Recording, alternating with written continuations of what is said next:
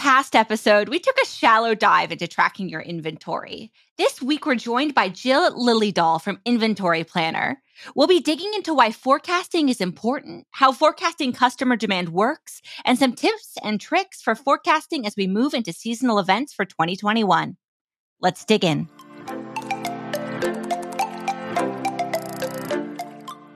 Welcome to Commerce Tea, a podcast to help you succeed on Shopify. I'm Rian.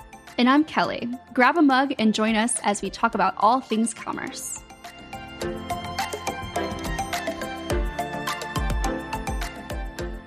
Buying online is fun, but you know what isn't? Waiting days for your package to arrive. Once a purchase is made, customers track their shipment 4 to 5 times per order. That means they're visiting order tracking pages a lot. Why not use that time with excited customers to drive sales and build your brand? How? With a tool like Malamo. Malamo helps you turn shipping from a cost center into a profitable marketing channel by using branded shipment emails and order tracking pages to drive additional purchases by showing new products, upcoming sales, subscription options, and other engaging content. Plus, it cuts support tickets down by 50% by proactively managing delivery communications with customers. And the best part is it really works. Malamo merchants see a 2 to 3% repeat purchase rate from customers while they're waiting for their current order to arrive. Post-purchase experiences are the new frontier in marketing. What are you doing to tap in? Hey, Kelly, let's say I can't write code, but I want to create workflows that carry out repetitive tasks automatically. So that way I can focus on my business and create great customer experiences.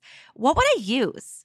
I recommend Mesa, a no-code workflow builder for any action your customer takes. You can use Mesa's built-in features to extend your connected apps, set up email notifications, receive forms, schedule tasks, delay workflows, and much more. Developers like me also love Mesa because we can lift the hood on any automation to customize for total control. Okay, I'm in. How do I start? Go to getmesa.com, that's GETMESA.com, and their team of automation experts will support you on your journey 24/7. Hello, everybody. Hello, hello. Today's a fun day because Jill has joined us. Hello, Jill. Hey, so glad to join you. We are so excited to have you on here. I'm going to ask you a really tough question to start things off. Are you ready? Okay. Real tough. I'm prepared. I'm sitting down. I'm braced. I'm ready. Okay, it's actually a 2-part question. Oh, it's getting harder already. A and B. There's 2 points here. A, who are you? And B, what do you do? Okay. So I am an inventory nerd. I love talking about inventory. I handle business development with Inventory Planner. We're a Shopify app that helps merchants to figure out how much our customer is going to want of each product and then makes recommendations on how much more inventory to order in. So we help to optimize inventory, make recommendations, and then we also nerd out a little bit on reporting. So you're an inventory planning nerd. What is Inventory Planner? Okay, so Inventory Planner takes sales data, so where customers have already spent their money, applies some forecasting methods. So do you have seasonal items? Do you have non-seasonal items? Are they super trendy? And then makes recommendations for how much more stock you're going to need. So what we're really trying to do is make sure you have inventory so that you're not missing out on revenue. If you don't have products to sell, people will not just donate their dollars. You need inventory so that they can spend their money in your store. That's really what we're trying to do. Here, have some money. I would maybe like something in return. It's up to you, though. That's definitely how business works, right? Commerce works. Yeah, definitely. Allegedly. I mean, I post that I want coffee on the internet and people send me money. So everyone's like that, right? So sometimes it does work, but for the rest of us, we need things I was to an sell. influencer once. Here's what happened. I posted about the Barabee blanket, and then 3 people who followed me on Twitter bought it. So I feel like Barabee should give me something like a blanket. I think so too. Now I was like, that's a really I was like, oh, I didn't know I was that influential. This is kind of rad. I think you're demonstrating better results than quite a few influencers out there. So I buy it. You convinced me to buy one. Yeah, so. I mean, like I'm like an evangelist for that brand. Okay, so speaking of being a customer evangelist or a product evangelist, and then therefore making a boom in terms of product, how does one go about forecasting customer demand? Okay, so for each item in the store, we're looking at how much have customers purchased in the past. And, so people who are doing this manually might look at an average sales rate per month, something like this. An inventory planner, what we're looking at is another layer of it. When have you been in stock? When have you been out of stock? So how much can you sell when you have enough stock? That's really important because, think about if you sell 30 units of something over a month, it looks like you've sold 1 unit per month, and that's what you're using for projecting what you'll sell in the future. What if you were actually out of stock for half the month, though? That just doubled your sales rate. So if you're not taking into consideration when you've been in stock and out of stock in the past, you could just fall in this cycle of under forecasting, under projecting how much demand is going to be in the future. And then you run out again, and then you're out of stock again, and you're just in this vicious cycle. So, part of it is figuring out truly how much do people buy when it's available.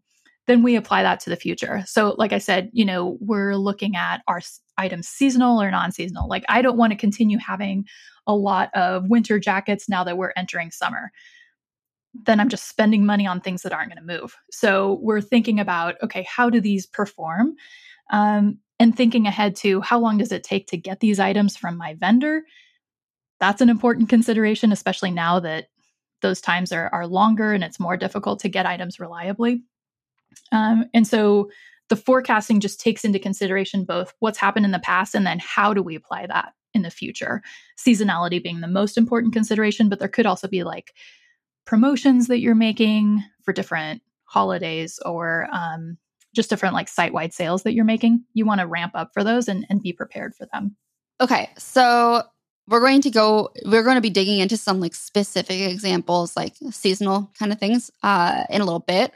But before we get there, I want to do a deeper dive into why forecasting is important. One, it's nice to have the products you need when you need them, and it's nice to not have too much product when you don't need that much. But I'm sure there's more to it. Mm-hmm. So why is forecasting important? Cash flow. So I used to be a merchant, a Shopify merchant. I was an inventory planner customer. The thing that kept me up at night all of the time was cash flow. It is the source of other problems, right? Like, are we going to meet payroll? Do we have enough to, invest in some more advertising? Like, it is about cash flow, right? And so what we're doing with forecasting is a couple of things. Yes, we want to make sure we don't run out of stock so that we're getting revenue in. We don't want to spend on items that we're not going to sell because you can think about it as like little stacks of cash in your warehouse that aren't going to pay salaries, aren't going to pay the rent. They're not doing anything for you, right? Other than sitting in your warehouse. So we want to get it just right. We're not running out. We're not overstocked. We also want to think about what's the return on our investment.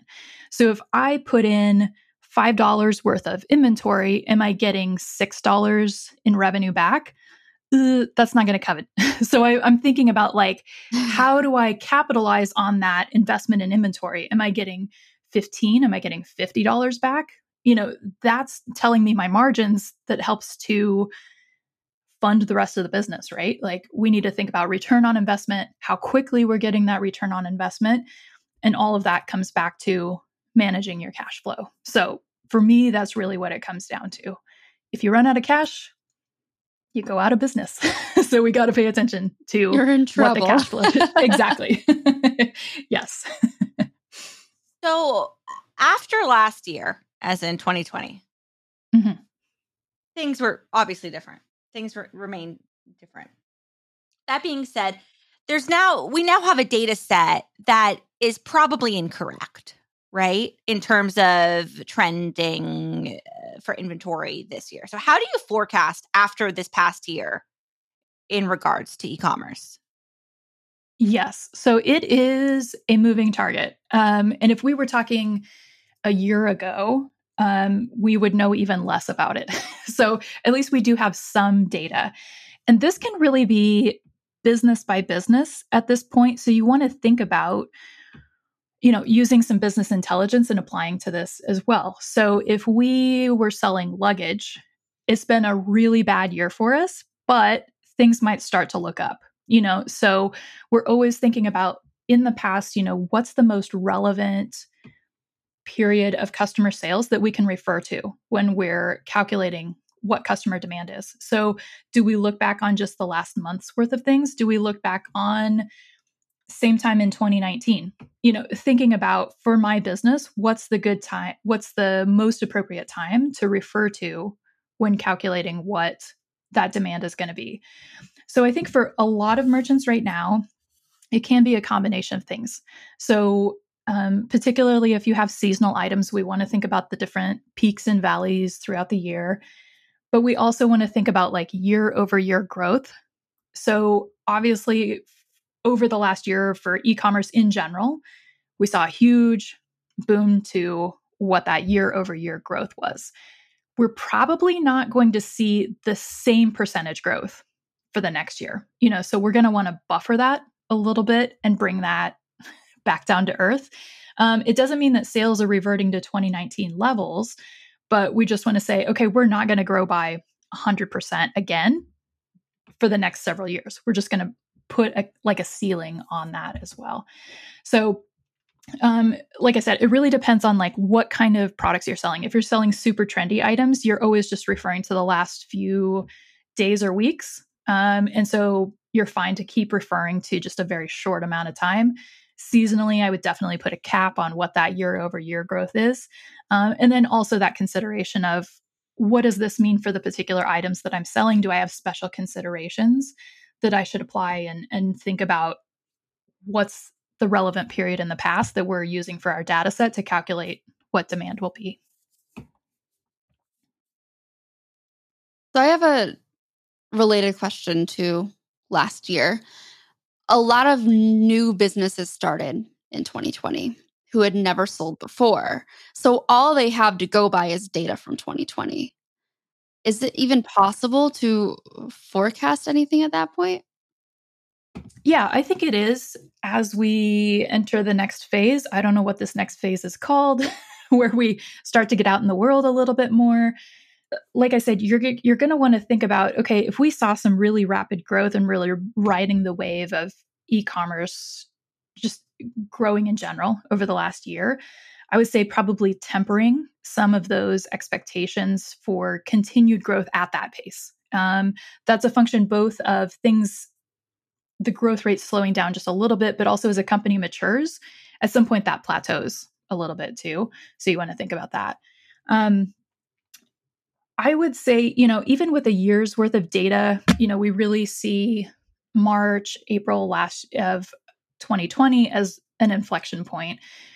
So we're about a year after that. I think you have a pretty good amount of data, at least in the short term, to be forecasting. If you're forecasting out a long ways, I would even think of a long ways as like 6 months, definitely 12 months is a long time in terms of forecasting. I would temper that quite a bit. Think about your cash flow considerations. How much can you invest in inventory and tie up based on projections that are a year out? It's just so far that I would be very cautious about planning that far out unless you really have to.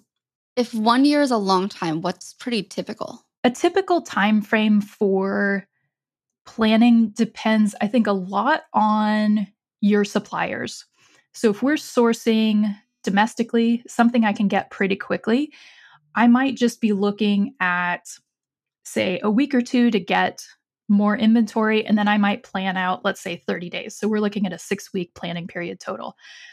If I'm sourcing from overseas, if I'm getting things from China, it's very normal that my lead time, so how long it takes to get products, could be 90 days or more. So you're already looking at a quarter's worth of planning just to get items in. Merchants can handle that in a bunch of different ways. So sometimes I get this question of, okay, I've got a 90-day lead time. Now, how much stock do I want to have on hand? Do I want to get in also 90 days worth of stock when that new purchase order arrives, when that new shipment arrives? Not necessarily. So you can be more flexible and say, okay, I only want to have 30 days worth of stock on hand when I get a new shipment in. Cash flow wise, that's going to be better. It allows you to be more responsive to changing trends.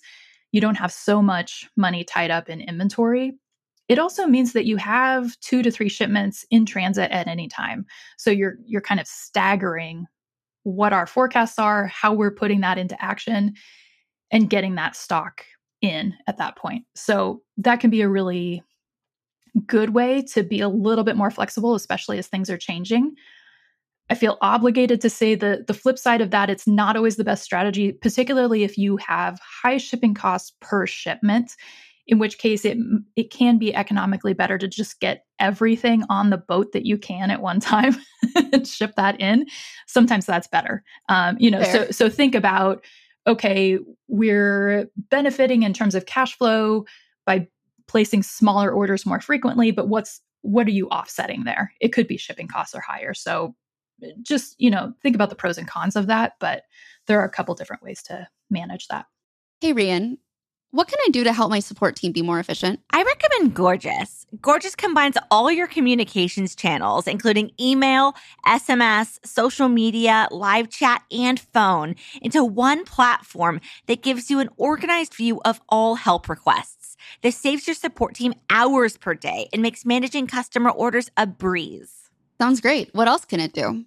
With Gorgeous, you can pre-write and save responses to your most frequently asked questions. You even have access to the customer's order information, so you can personalize responses with things like an order or tracking number.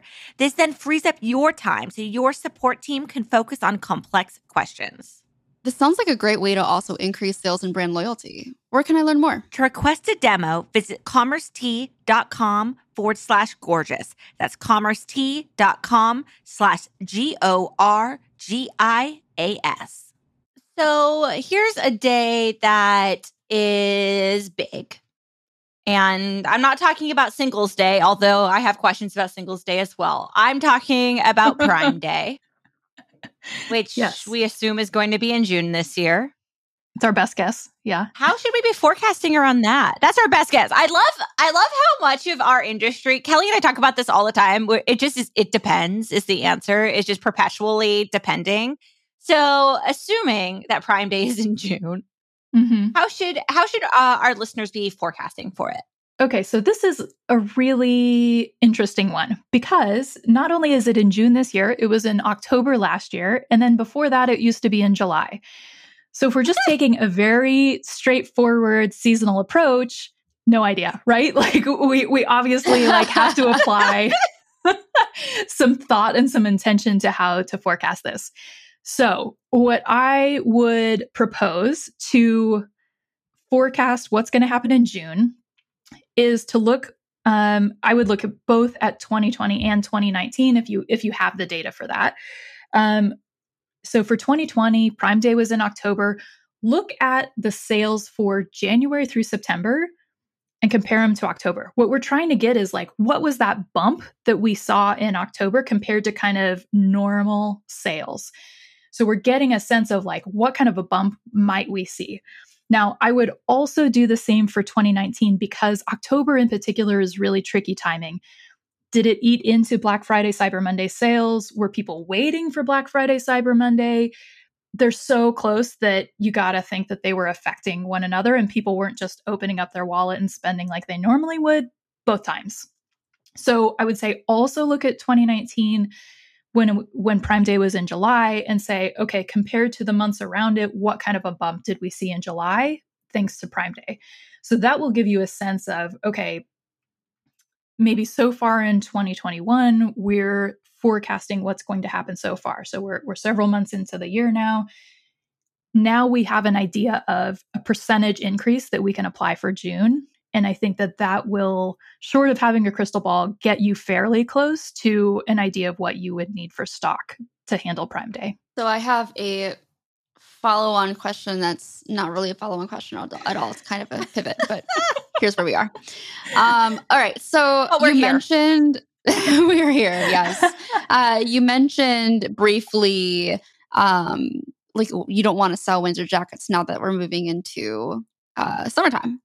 Kind of a two-part question. How do you forecast seasonal products? And how do you forecast seasonal products when you're shipping to different places that regionally the weather shifts at a different time? Like Florida can be purchasing, summer attire for most of the year versus, let's say, New York. Mm-hmm. So how do you handle that? Yeah, definitely. Okay, so let's tackle seasonal forecasting first. There's two parts of this. One is we're trying to figure out what are the peaks and valleys for sales trends. So we're going to see spikes maybe starting in September, October, that runs through February, let's say, and then trickles off after that. And then we know we don't really have to have a supply during the summer. So we have a general idea of what that trend line is. But that's not enough because we don't want to just apply last year's numbers to this year. Like that's not very nuanced. Like hopefully things are going in an upward trajectory. So you also want to look at year over year trends. And in that case, what you're going to do is look at the last 12 months and compare that to the prior 12 months. So did we see a 25% increase for this style year over year? So that's something to apply. Again, thinking about what is that ceiling or what is that buffer year over year? Are we going to see really aggressive growth rates again this year? Probably not, but it could happen in some cases, but probably not. So you want to think about, okay, we don't want to over project because we don't want to tie up our money in inventory we don't need. So with seasonal forecasting, those are the two parts. We're getting the general trend line and we're applying year over year growth rates. When you have different demands in different parts of the country, this also applies to if you have different sales channels. So how do things sell on my Shopify store versus if I'm selling on Amazon as well? This also applies if you have a brick and mortar store and you're selling online. Each of these scenarios, they have their own personality. They sell in different ways. And so you need to forecast for each one of these separately. So we typically think about them as different warehouses. So we might have a New York warehouse, we might have a Florida warehouse, or East Coast, West Coast, something like that, where they're going to have different demands. And so we can forecast separately for those because we have different fulfillment history. We have different sales history for each of those. So we can use that demand in the past to forecast what's going to be needed in that location. This is really something that I found when I was a merchant. So we primarily sold online, but we did open a brick and mortar store for a while. And that brought a whole bunch of surprises and lots to learn. But one of the things that we learned there was if you took a ranking of what types of products sold well online, highest to lowest, then when it came to our brick and mortar store, just turn that upside down. Like it was the opposite. Things that barely sold online were definitely far and away more popular in person. I don't know. So I was selling dog supplies. I don't know if it's because people could touch things, they could bring their dog in and the dog sort of led the shopping experience. It was just so surprising that it was such a different experience. So really think about, do my different sales channels have different personalities? Do my different locations have different personalities? How am I selling? That's going to affect my forecasting, and think about these scenarios separately. So this is a lot. Yes. So we just talked about different locations, correct? Mm-hmm. Let's talk about bundles and kitting and all of that. This sounds like a nightmare to forecast. Mm-hmm. It's such a rabbit hole of information. Mm-hmm. So it can She's be like, great, yeah, let's talk about this. It's such a rabbit hole of information. It can be very complex because if you're thinking about kitting, you're thinking about bundles and ordering from your supplier. You don't order kits. You don't order them as bundles. You're ordering enough components of all of those so that you can sell all of your kits. And sometimes you're also selling those components individually too. So you're thinking about the sales rates of all of this together. So this is something that can be done with a spreadsheet. This is something the inventory planner does for you as well, is maybe you're using a bundling app and say, okay, here are all the relationships. Here are my kits. Here's what's in them. Here's how many of those components are in all of the kits too. Great. So now we can basically read your sales demand and say, okay, if you sold one kit, that means you sold 5 of these, 1 of these, 2 of these. We know what the demand is on a individual component level. And then we can forecast and say, okay, in order to cover everything, we need to cover kits. Maybe it's going into like an assembly, it's manufactured into something else as well. We need to take these different considerations in. What's the total demand? So I'm placing one purchase order with my supplier and covering everything that I need to all at once. So it can be complicated to make sure you're taking everything into consideration, but you're definitely going to run into problems if you're not adequately addressing that and thinking about, okay, what's the demand in all of these different ways that we're selling it individually, bundles, maybe as an assembly as well. So yeah, in other words, yes, it is a nightmare. Yeah. It's so interesting because I think probably a lot of apps are like this where people are solving things with spreadsheets, right? Before they kind of up their game on technology. And so, I talk to a lot of people who are handling pretty complicated things with their spreadsheets, but it's taking so much of their time, or it's just gotten so complex that one little thing going wrong can just break the whole system. So that's kind of a signaling point for them to say, I could either reconstruct my masterpiece of a spreadsheet, or I could look for some other technology that will solve my problem here. But yes, it can be quite complicated. I was actually just going to ask on that same topic, at what point in a business's growth, essentially, do you see something like inventory planner being useful for them? Mm-hmm. Typically, we think about it for annual revenue, there's somewhere between $500,000 and $1 million. In number of variants or number of SKUs, we think about, typically if they're getting to 100 SKUs, it's just complex enough, it's taking enough of their time that something like inventory planner can save enough of their time. If you think about the value of your own time, either if you're the owner, the CEO of a store, you're a small, operation, so you're running that.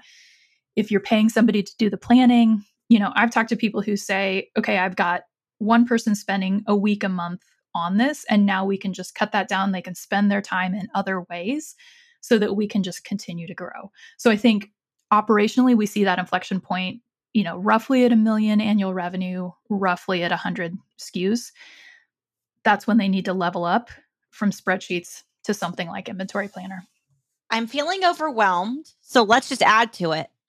Why don't we talk about SKUs? Yeah. Let's just keep going here.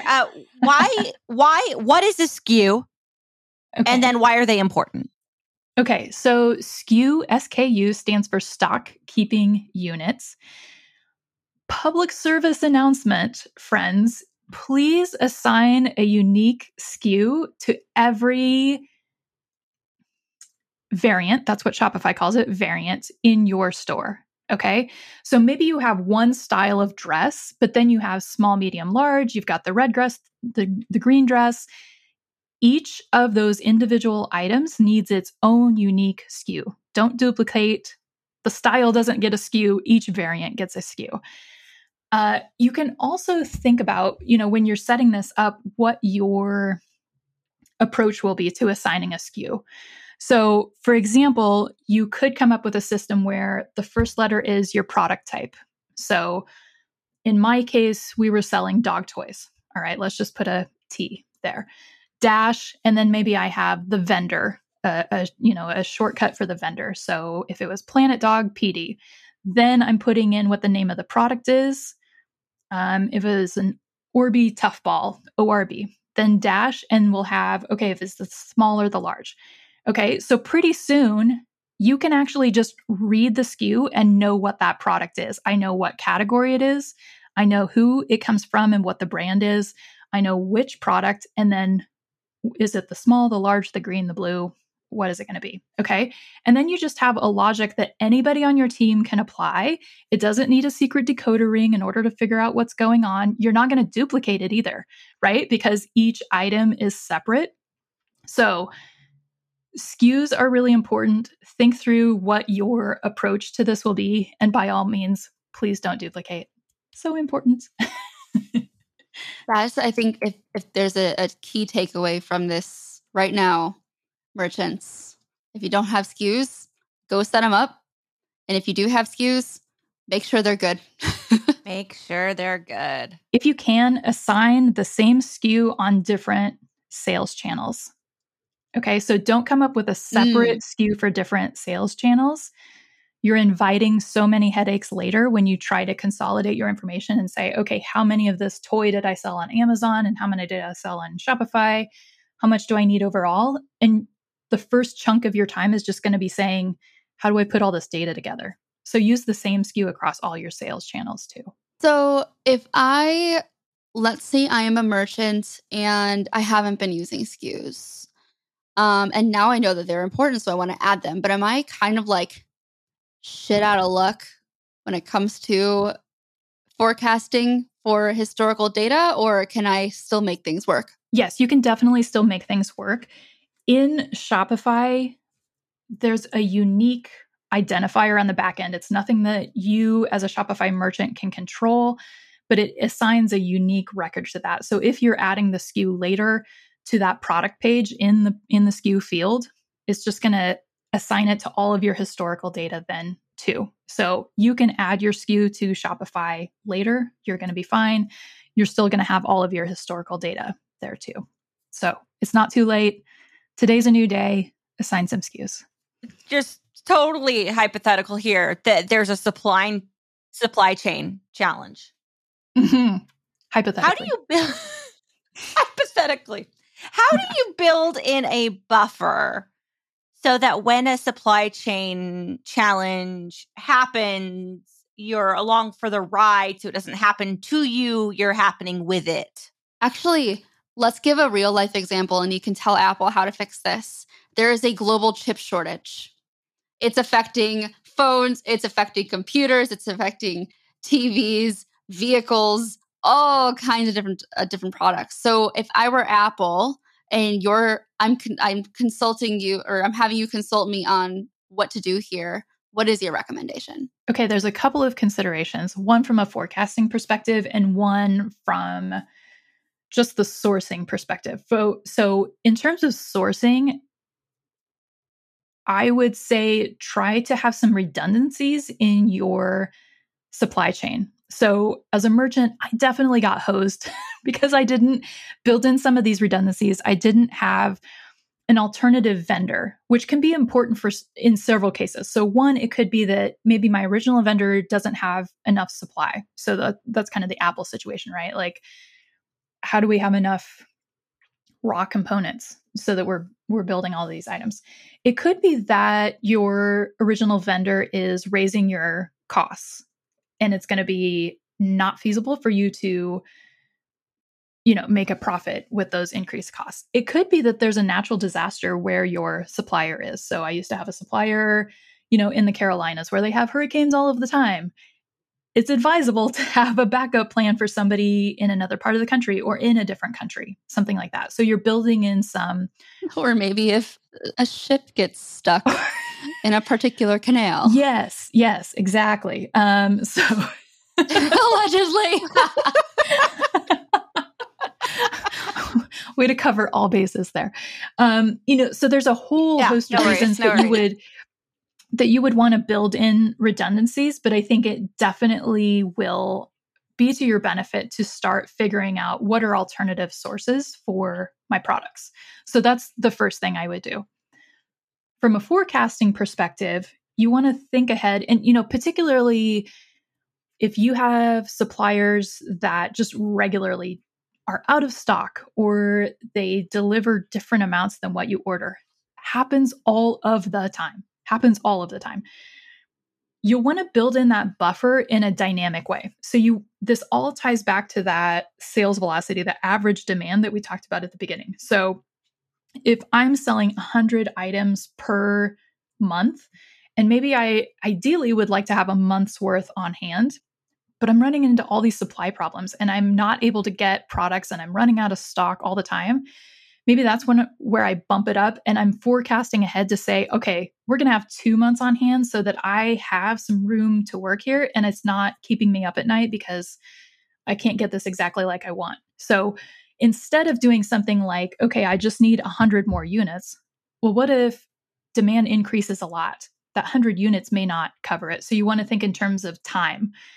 If I have 2 months on hand, that's always going to tie back to that velocity, that demand, and figure out how much more I need to have on hand right now.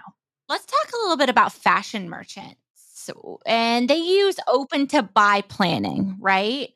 What is open to buy planning? Why is it used? Who else should use it? Okay, so open to buy plan. So far we've been talking about, I've got a particular item that I've sold in the past, this dog toy. How many more of this exact dog toy do I need in the future? But obviously for fashion, you're introducing new styles with new seasons. Each year you have these new products that we're rolling out, right? So we don't have history on this exact item. So open to buy planning says, let's look at the product type. Let's look at the category and say, how are sundresses selling? How are winter coats selling? And you can look at the forecasting on a category level because we know that, okay, when I introduce this new style, it's going to perform roughly the same as what we've had in the past, even though we haven't had that exact one. So it allows us to do some high level financial planning on a category level. So it can help when we're introducing new styles all the time.